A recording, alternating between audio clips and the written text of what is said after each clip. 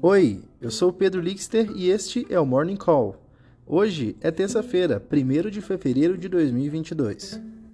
Estados Unidos e Reino Unido punirão aliados de Putin se Rússia invadir a Ucrânia.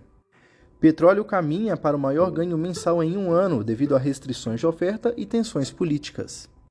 Com expectativas de inflação estáveis, aumentos de preços mais rápidos podem estar diminuindo, segundo o Fed. Reuters. Estados Unidos e Reino Unido punirão aliados de Putin se Rússia invadir a Ucrânia. Os Estados Unidos e o Reino Unido estão preparados para punir as elites russas próximas ao presidente Vladimir Putin, com um congelamento de ativos e proibição de viagens caso a Rússia envie tropas para a Ucrânia, disseram a Casa Branca e o governo britânico na segunda-feira. Reuters. Petróleo a caminho do maior ganho mensal em um ano devido a restrições de oferta e tensões políticas.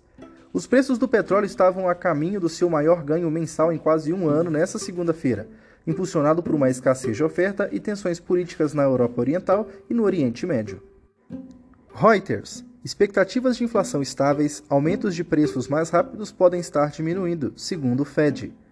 Dados observados de perto pela Federal Reserve mostram que as expectativas da inflação permaneceram amplamente ancoradas até o final do ano passado, enquanto uma medida alternativa de inflação mostrou uma pressão mais intensa sobre os preços que podem estar começando a diminuir. Este foi o Morning Call. O podcast é publicado de segunda a sexta, bem cedinho.